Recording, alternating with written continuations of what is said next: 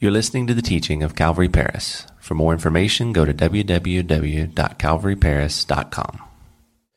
Please open your Bibles this morning, not to 1 Samuel, but to Acts chapter 2. Acts chapter 2. Those of you that are part of our church, you know this is a deviation. We've been in the book of 1 Samuel, studying it chapter by chapter, verse by verse. This morning, the Lord has put something on my heart to share with you guys. We are going to be looking at some of the vision that the Lord has given to me as your senior pastor and direction that I feel that He's leading this church in. For those of you that are members here and call this church home, this is how I feel God is leading me. And as we start out the year, 2019, I thought, hey, it's a great time to be able to share this with you. So this week and next week, I'm going to take some time just to share with you vision and some of our core values here at Calvary Chapel so that we can all be on the same page and do this together the way that we need to. We all need each other. As I said before, we're also going to be hearing from Pastor Drew on the 20th of January. And that's going to be awesome. I'm looking forward to that. But then we're also the 25th, we have another guest speaker coming in, is Aaron Salvato, who is Rob Salvato's son from Calvary Chapel of Vista, which is the church that I was on staff at for a number of years. He's going to be teaching at our winter camp for the youth group. And so I asked him if he would go ahead and share with us on Sunday morning, that last Sunday of January as well. So we've got some guest speakers, and it's a good time for me to take a break from the book of 1 Samuel, I felt like, and go ahead and share vision with you guys, which is my responsibility as one of the leaders at this church. So let's start off with that. In Acts chapter 2, there in verse 42 through 47. I'm going to read this in a minute. But first, I just want to share a couple of things. Back in 2015, when I first realized the Lord was calling my wife and my family and I to come and to take this position at this church, as the Lord had opened the door for us, I began to pray and ask the Lord, God, what do you want me to do? What's the vision for this church as I step in and transition from Pastor Damien's leadership to my leadership? Lord, what do you want me to do? What is your vision for these precious people in Paris, Texas? And as I was praying, the Lord really impressed three things on my heart that He gave me as His vision as I transitioned into this role. The first one was, love the people. And I love that. God has a heart of love. And that's what He called me to do, is just to love on the people. Secondly, learn the culture. And guess what? There's a whole different culture here in Paris, Texas that I'm still learning, okay? For example, the first time I ever had somebody over for barbecue and served them hot dogs, I learned you don't call hot dogs and, hamburgers barbecue. That's not there's grilling and there's barbecue, okay? Two totally different things. I had to learn about that, okay? In California, it was like, hey, I'm going to throw something on the barbecue. You want a barbecue? And we would do that. Don't do that here, though, okay? The other thing, I finally sometimes have stopped calling 82 the 82, okay? See, in Southern California, it was always the 5, the 205, the 405. Here, it's just 82, okay? I'm starting to learn that. I'm starting to get that. Lots of other little things. Learning the culture, that was something God put on my heart. Love the people, learn the culture. The third one was lead the church. Just step in and with the elders that God has brought to this church, blessed men, just seek to lead this church. And so that's what God showed me to do. Threw myself into that. Of course, as we have gone on over time, the Lord is now speaking to me. I've been here almost 4 years. In February of next year, it will be 4 years completely. And I feel like I'm just getting started, by the way. Don't have any desire to go anywhere else except for what God is showing me to do right now. But as I've been here, the Lord is now laying out some new things. Some direction, I think, that is for our church to be taking in. And it's kind of a trajectory, a long-term trajectory. And so I want to be sharing some of these things with you this morning as we go through this passage. But let me start out by just sharing, we have a mission statement as a church. Calvary Chapel Paris has a mission statement. Believe it or not, most churches have them, and believe it or not, most of churches are going to have the same kind of a mission statement. If we're taking it out of the Bible, it's going to have three main elements.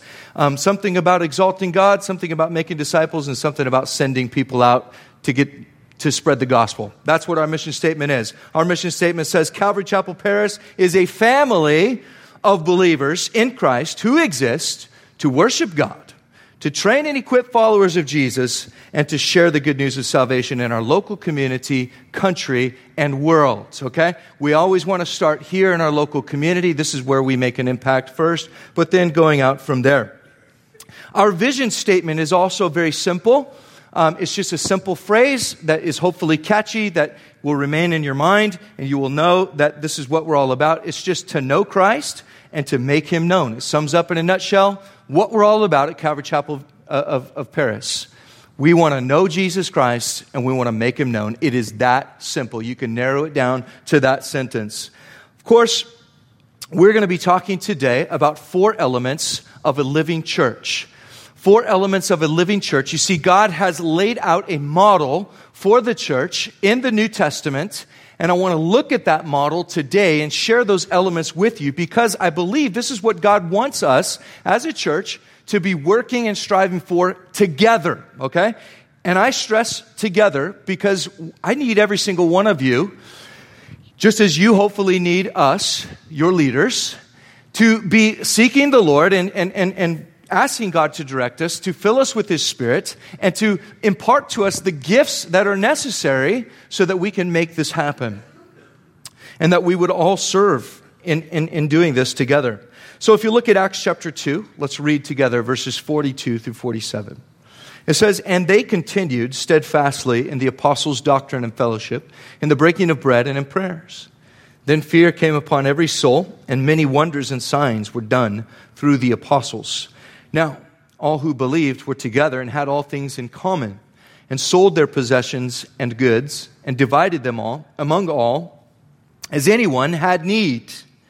So continuing daily with one accord in the temple, and breaking bread from house to house, they ate their food with gladness and simplicity of heart." I love that phrase, simplicity of heart. Verse 47, "praising God and having favor with all the people, and the Lord added to the church daily those who were being saved." Now, before we advance this morning, I want to read this passage one more time in the New Living Translation of the Bible. And it'll appear on the screen for you to follow along in. I just want us to get this in. I want to soak this in this morning. "All the believers devoted themselves to the apostles' teaching and to fellowship and to sharing in meals, including the Lord's Supper, and to prayer. A deep sense of awe came over them all, and the apostles performed many miraculous signs and wonders.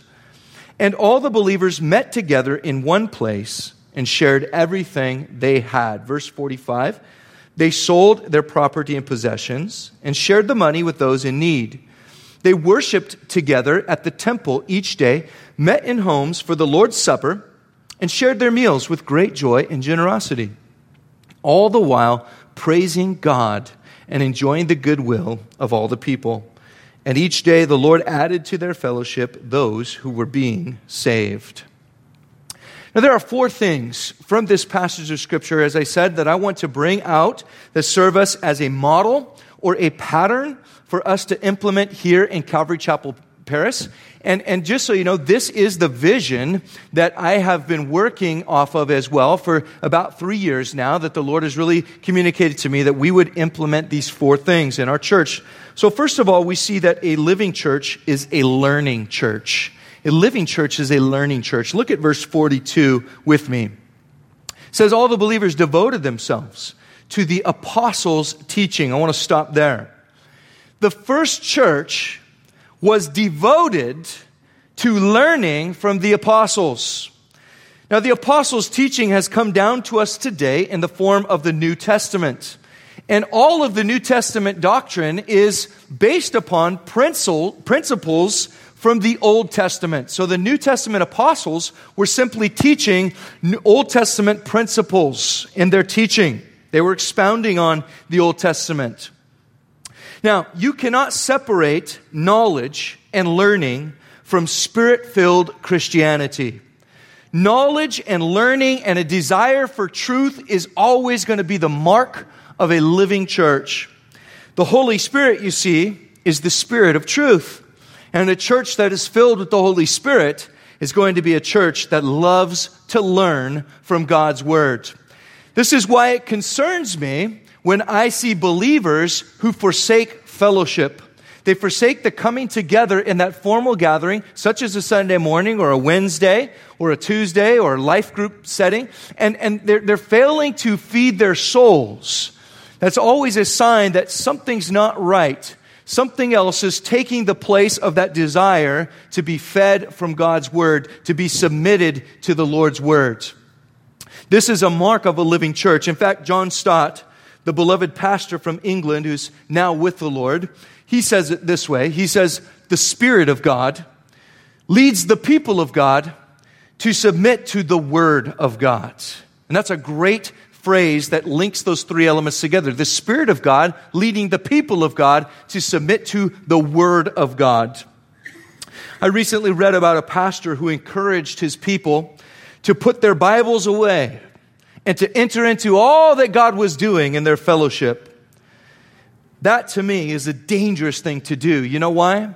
Because we live in a day and an age when false doctrine is prevalent. It is swirling through the church like never before, and there are false teachers abounding. We are under attack, and we need the Spirit of truth to lead us to the knowledge of truth, and that is going to be found always and based in the Word of God.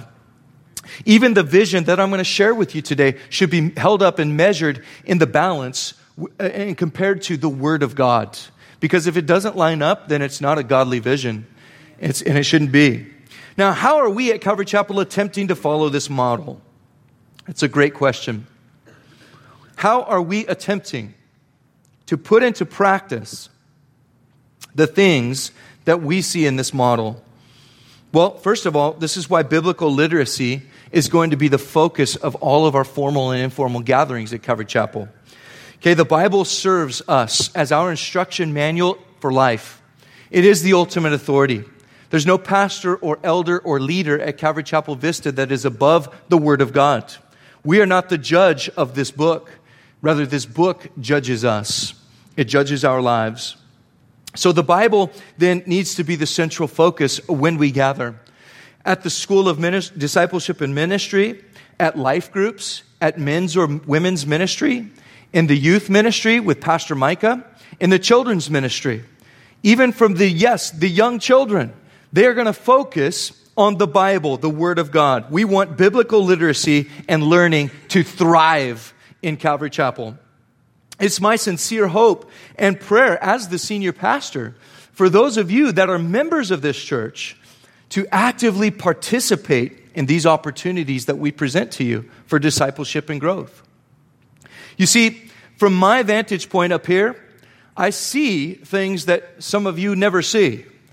I see how people come to church. Some come with a heart to learn. Some come with a heart to, man, I'm into this. I want to take from this all that God has. Even if I'm not covering new things, there's still this idea that you can come and receive from the living God a word for your life for that day, for that week, for what you're going through.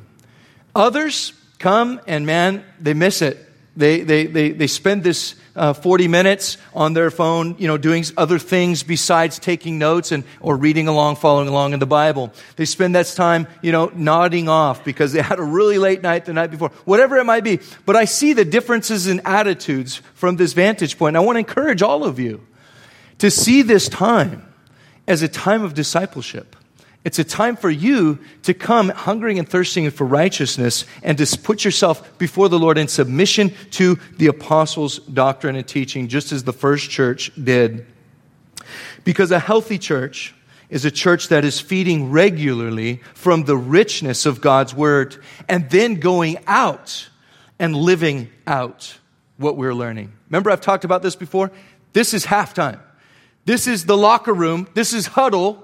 But we break and we go out and we live out and we put into practice. We do the plays out there.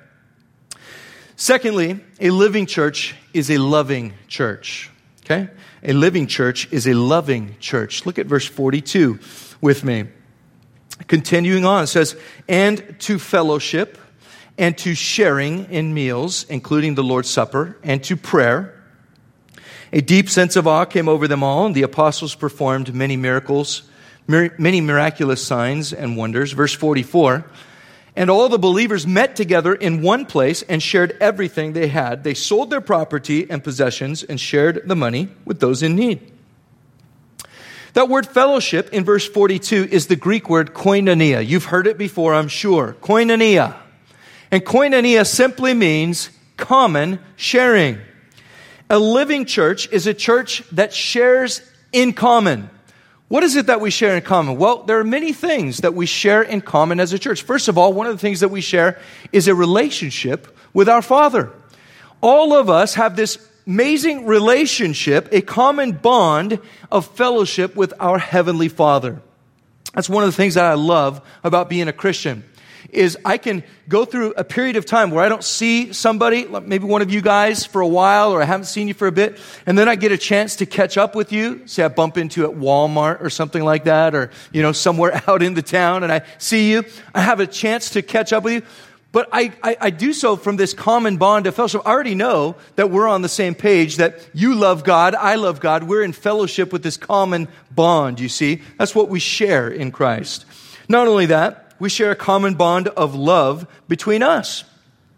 And this bond of love between us is celebrated and manifested when we take the Lord's Supper together. That's why it's so concerning when a Christian feels like, I'm not going to take the Lord's Supper. I think that's such a travesty. I think that the church has done such a terrible job of causing Christians to understand what the Lord's Supper is all about. And instead of it being this joyous occasion to be united with Christ and to share the bond of love with the body of Christ, it becomes this thing where pastors use it to kind of beat people up in condemnation over their sin, and if you're in sin, you shouldn't take it and this and that. Hey, the way I see it, every sinner needs to be partaking of the bread and the cup because of what they symbolize. They symbolize what Jesus Christ did for the sinner, which was to pay for our sins and to make us one in Christ. And so we should all be coming to this table. We should be running to it and sharing it together. But we share that common bond of love expressed by the Lord's Supper and also through prayer, through praying for one another. But there's also a common sharing here in these verses, a practical sharing of material wealth. Notice that, according to the needs of the body. Now, there are some, I want to explain this very quickly. There are some who have thought that this must mean that if we're going to return to the early church model, we have to embrace socialism or some sort of thing, and we would all have to go live in a commune, sell our homes and possessions, and become a big sort of collective. But notice closely, if you look closely at these verses, not all sold their homes, did they? In fact, it says they were still meeting from house to house throughout Jerusalem. So a whole bunch of them must have kept their homes, and thank goodness that they did, otherwise no one would have had a place to meet. Nor does it say that they gave up all their money and possessions, or that all of them did that. This is a voluntary act done out of love, and notice that it says, as anyone had need. In other words, they were doing this to meet the physical needs, the material needs of those that were a part of that body of believers. What this tells us is that the early church is marked by love. First, a love for the Lord, but then also a love for each other. It was seen practically by how they met each other's needs through voluntary acts of kindness. In 1 John chapter 3, verse 16, the verses will appear on your screen, or you can look it up in your Bible.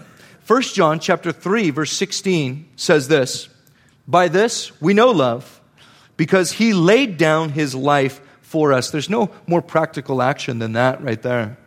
And we also ought to lay down our lives for the brethren. Verse 17, but whoever has this world's goods and sees his brother in need and shuts up his heart from him, how does the love of God abide in him? My little children, let us not love in word or in tongue, but in deed and in truth. So how are we attempting to follow this model in our church at Calvary Chapel of Paris? Well, one of the ways is very practical by sharing the Lord's Supper together, such as we're doing today on the first Sunday of the year. This is an opportunity for us to be united together in Christ and to share this common bond of love between us. The love of Jesus Christ flows to the believer through the cup and through the bread and what they represent. And as we embrace them and take them into ourselves and assimilate them into our own bodies, we are assimilating, we're all partaking together spiritually in Christ as one family, becoming one in Christ. But not only that, we also do this through prayer. We have prayer teams at our church service. We have a prayer chapel next to the sanctuary, which is open during the week, by the way, during office hours. Any of you are welcome to come in and spend some time praying, pouring out your hearts to the Lord there. We also have a prayer chain, which we pray for people that contact us or fill out prayer cards and let us know that they would like to be added to that. You can call our church office, and if no one picks up the phone, please leave a message. We check our messages. And if you have a prayer request, we will make sure that that gets added to our prayer chain. And that gets emailed out to the prayer warriors within our church. And they're devoted men and women that are praying for your needs as you submit them to us. I want to make you aware of that. One, because maybe you have a prayer need this morning. But two, maybe you're a person that is a prayer warrior and you would like to be a prayer warrior that prays for others in this church. Please let us know. We would love to get you on that list. But we also have a prayer request form online at our website, which is calvaryparis.com. You can click on that for need prayer. It's a little section there on our website. Fill that out. It comes to us. We write our prayer requests as well on our board, a whiteboard here in the back. And our staff prays for them. As we walk by that board, we look at it, we see it, we pray for you guys. Not only that, though, we've also got a hospitality ministry here in our church that provides meals. There are greeters every morning at our doors on Sunday mornings. We've got people working in the cafe. We've got life groups that are opening their homes to you. So there are lots of ways to show love, and there are a lot of people showing love. And I pray that you would be praying to God and asking God how you are to be showing love in our church, because God wants all of us to be doing that. One last thing I want to mention. We also have a benevolence fund here in our church.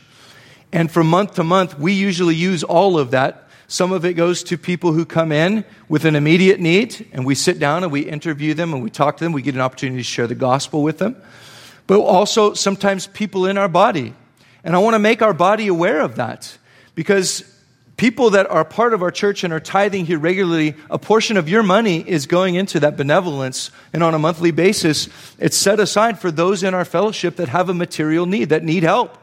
And so I want to make you all aware of that you can reach out to us for that help. And we would love, of course, to sit down and talk and to get to know what's going on. And of course, we want to be there for you in that way. And I want to let you guys know about that this morning. But we all know that love is not taught with words. Love is modeled with actions. And again, let me come back to this. Each of you are called to model the love of Jesus Christ to others in this fellowship. It's easy to do when you're walking and basking in the warmth of Jesus Christ's love. It's not easy to do if you do not have that relationship in your own life. So I want to ask you, I want to challenge you guys this morning to pray about that, to pray about how you are able to show love, or are you showing love to others in this body? And if so, how? What is it that you're doing? Because God's love is always going to have a tangible application in life. Thirdly, moving on here, a living church is also a worshiping church. Note that in verse 46, it says that they worshiped together at the temple each day, met in homes for the Lord's Supper, and shared their meals with great joy and generosity. I want to pause right here for a moment.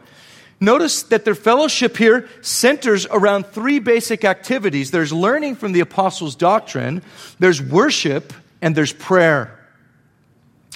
Now, if you look back in verse 40, or there in verse 42, that's where you see the learning part at. But their worship is both formal, isn't it? And it's also informal. The formal worship was taking place at the temple. Now, those Christians were not going to offer sacrifices, but they were going to the temple at the hour of prayer. And they were gathering there together to pray and to learn from the apostles' doctrine. And then they would break that and they would go out and informally gather in houses throughout Jerusalem where they would take the Lord's Supper together. And I want to encourage you guys this morning. I think sometimes Christians, we get this real religious, ritualized view of the Lord's Supper. And we think that it can only be administered by a minister, an ordained minister of the gospel of Jesus Christ, and it has to be with the right words and, maybe the right way. Well, listen, it certainly is sacred. It is a sacred meal, no doubt about it. It should be participated with reverence and the right attitude. But it should also be partaken of with joy, and it can be partaken of in informal gatherings. And so families, fathers, I want to encourage you guys. They're in the home to gather your family and to break bread and have the Lord's Supper together in the home. Life groups are able to break bread together and share the Lord's Supper in that informal setting, just as the early church did. As long as you've got that reverent heart and a joyful attitude towards it, and you're doing it in honor of the Lord, it doesn't have to just be on the first Sunday at the church, okay?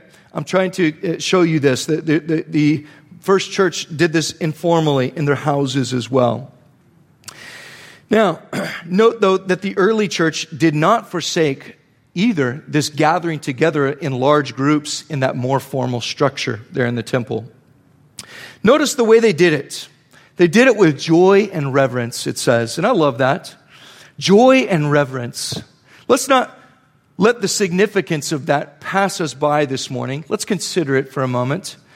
The first church was a church that learned and worshiped and prayed with great joy. Okay, it wasn't a duty. It wasn't an obligation that they got all sour-faced about. Okay? Too many Christians today got the sourpuss face, They look like they just popped a sour grape into their mouth, and, got to go to church, got to read a Bible, got to do this, And it's this sour thing in their taste buds, it would seem to me. The early church was filled with this great joy. Hey, we get to go pray. We get to fellowship. We get to serve one another. God has actually redeemed us, and He's given us this place now to serve, and it's an amazing thing. Think about it. If the President of the United States, for example, were to call you up and to say, you know what? I've got a special post just for you. I've got a special job just for you. I've got some things that are geared towards your skills and your talents and your resources, and I'm ready to put you to work. I've got a great thing for you to do. We would probably be excited about that. Well, maybe. I don't know how bipartisan we would be on that, but we would probably be excited about that and go, wow, the president. No way. If the president's not working for you, think of a corporation, okay? Just an amazing corporation that you would love to work for, that you've been desiring to work for. And you go, wow, I would just love that. The fact that He would think of me and handcraft a little wedge of service for me, a place where I could serve Him with my skills and talents and gifts, that's cool. Well, guess what? The God of the universe has done that. He loves you, He saved you, and He's called you to serve Him. And He's given you gifts, and He's given you talents, and He's given you resources to do that with. It's an amazing thing when you think about it. We've got to be filled with joy. We've got to allow that to fill our hearts, but also reverence. We need a reverence. I think too many Christians today have lost sight of the fear of God. And God has become just whatever we want Him to be in our minds. He accepts me as I am. He accepts me for who I am and what I am, and it's all good. That's not the God of the Bible. The God of the Bible must be approached with the fear of the Lord, a holy respect and reverence and awe and a love. So my question then is, does this describe your attitude towards the church this morning? Do you approach church with a heart that is in submission to God's word, desiring to learn, desiring to come to take something home with you that you're going to say, yeah, God, you spoke to my heart about this today? Are you seeking to love one another the way that Christ loved us? And are you worshiping God with a heart that's filled with reverence and joy? Those are searching questions, I realize that. But I would like for us to take the time to search our hearts and answer those questions personally today. That's what God's word is for. God's word searches our hearts. The Holy Spirit works together to point out those areas that we need to grow in. And listen, He's not here going, yeah, see, you need to grow in this. He's going, no, yeah, see, look, there's an adventure of faith for you to step out in here, and I'm with you, and I'm going to lead you and guide you in this. And it's an amazing, fun thing. How are we attempting to follow this model at our church? Well, I want to stress to you all the importance of gathering together. When you have that opportunity, look, I know life is busy. I've got 4 kids. They're playing basketball and doing dance and all kinds of stuff. It's busy, to say the least. But guys, we need to pray and we need to prioritize. And when we have that opportunity and the Lord allows, we need to be coming out to present our hearts before the Lord in this attitude. Whether it's a Wednesday night Bible study, a Tuesday night discipleship class, a life group meeting, a men's or women's retreat, whatever it's going to be. Hebrews 10, verse 24 and 25 says this, "Let us consider one another in order to stir up love and good works, not forsaking the assembling of ourselves together, as is the manner of some, but exhorting one another, and so much more as you see the day approaching." You guys, we were created for community by God. We really do need each other.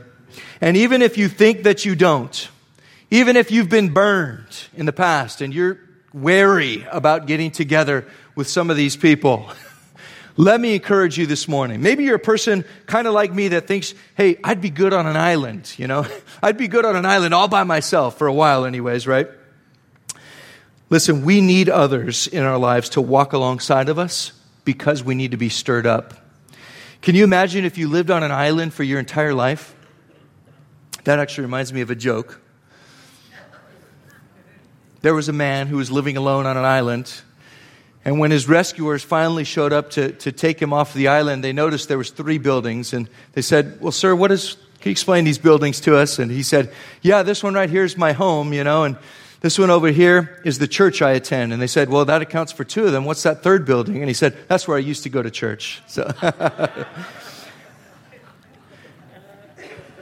but we need others in our lives to stir us up to love and good works. If you're constantly alone, if you're constantly isolating yourself, think about what your life is going to look like on the day of your funeral. The day that you die, and people show up to remember your life. And they're like, yeah, that guy or that lady was just all about themselves. They lived for themselves. We're here because we have to be, and that's about it, And guys, it could be a real bad moment in eternity. So listen, we need to think about that. We need to live for the day that we're going to die and be remembered by people right now. Thinking, okay, I want to serve the Lord, and I can't do that on an island by myself necessarily. I need to be with these people that God's called me to walk with. Lastly, but not least, fourthly, a living church is an evangelizing church. Look at verse 47 with me. It says, "All the while praising God and enjoying the goodwill of all the people. And each day the Lord added to their fellowship those who were being saved." So this is interesting. The first church in Jerusalem, notice here, was not so caught up in their learning, worshiping, and praying that they had no time to witness and spread the gospel. It wasn't something they did, it was who they were, and that's a fundamental difference. In fact, we know that any Spirit-filled church is going to be mission-minded because the Holy Spirit is mission-minded. He's on a mission to save the world. Jesus told us that in John chapter 16, verse 7 through 8. He said, "Nevertheless, I tell you the truth. It's to your advantage that I go away." Jesus speaking here. "For if I do not go away, the Helper will not come to you. But if I depart, I will send him to you. And when he has come, he will" what? "Convict the world of sin, of righteousness, and of judgment." The Holy Spirit is a missionary. He's on mission in the world right now, working through Spirit-filled believers tirelessly who are sharing their stories, sharing the good news about what Jesus has done, and bringing people God's way, or bringing them to God. So a living church is a church that is aware that their greatest calling is to shine like lights in a dark world, who understands that their greatest gift is the love and forgiveness and healing that has been given to them by grace through faith in Christ Jesus.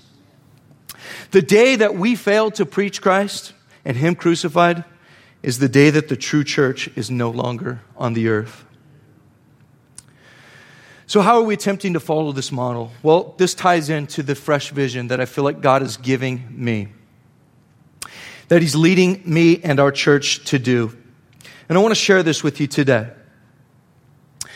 over the course of time, as I said, in 2015, as I came and took over for Pastor Damien and his wife Sandra, and as the Lord has led us through this time, I'm coming up on 4 years here. The Lord, this last summer, as I was seeking the Lord, I do this regularly. I'll set aside time just to seek the Lord and fast and pray and ask God, what do you want to do with this church? Where are you taking us?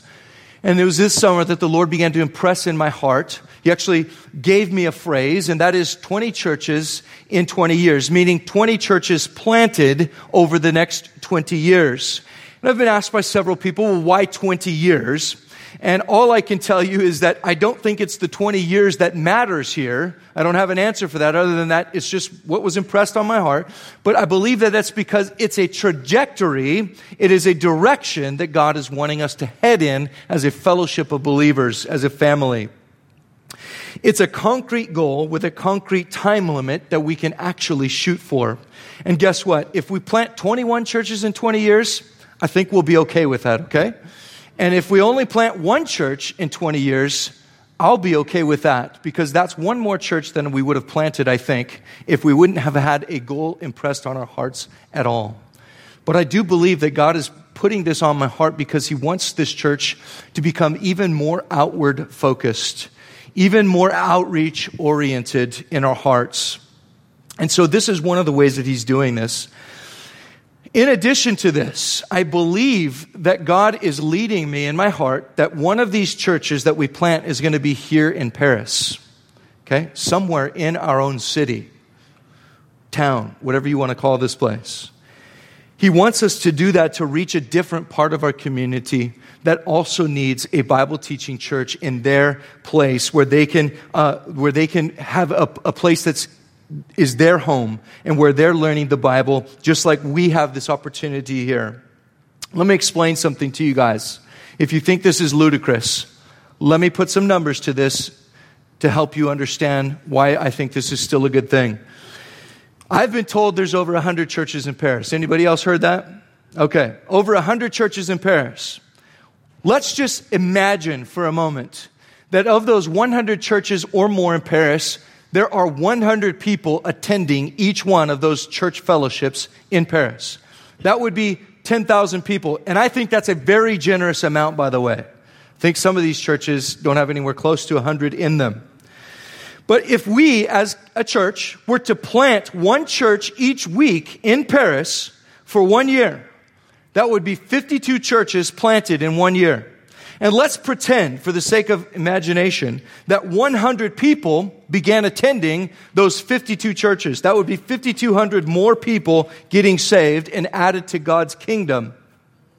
But there's still more than 15,000 people to 20,000 people possibly in Paris and surrounding areas who would need the gospel of Jesus Christ.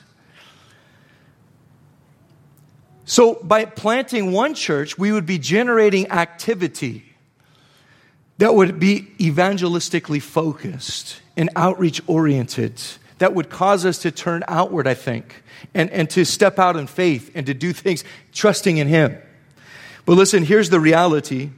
There are probably at least 100 churches in Paris, but my guess is that there are not more than 5,000 people in church on any given Sunday. That's my best guess. So that would mean that there are approximately 20,000 people in Paris. And if you factor in the many surrounding communities, that number goes up to possibly 30,000 people that need the gospel of Jesus Christ. What's my point? My point is that you're living in a mission field. You and I are missionaries called to this mission field. God has brought us here for a purpose and for a reason. A living church is a worshiping, learning, loving, and evangelizing church. So, again, this is why I believe the Lord is laying this vision on my heart. He's giving us a direction, a goal, a vision to follow. 20 churches over the next 20 years. Whether we reach it or not is not the point. It's the direction that matters. It's the heart behind it that matters. And that's what I want to focus on. That's why we're doing what we do here at Calvary Chapel Paris. As I close the message, I want to spend some time just praying for boldness today. And if you'll take out your study guide and look on that study guide, I've included a list on that of 10 reasons why 9 reasons why Christians don't share their faith with others. And I've provided that list so that you could take some time today to read that and to think it over on your own and find out why it is that you may not be sharing your faith. And allow the Holy Spirit to work in your heart and your life to give you a boldness that we could be like this early church in Jerusalem that was witnesses of what Jesus Christ had done in their life, not because they had to be. It was just part of who they were. With that, I'm going to close. I just want to read this prayer for boldness to us this morning as I close. It's found in Acts chapter 4.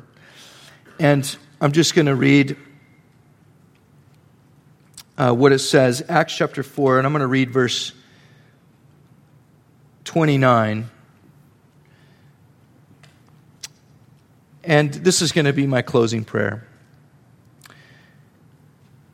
Now, Lord, look on their threats and grant to your servants that with all boldness they may speak your word by stretching out your hand to heal, and that signs and wonders may be done through the name of your holy servant Jesus.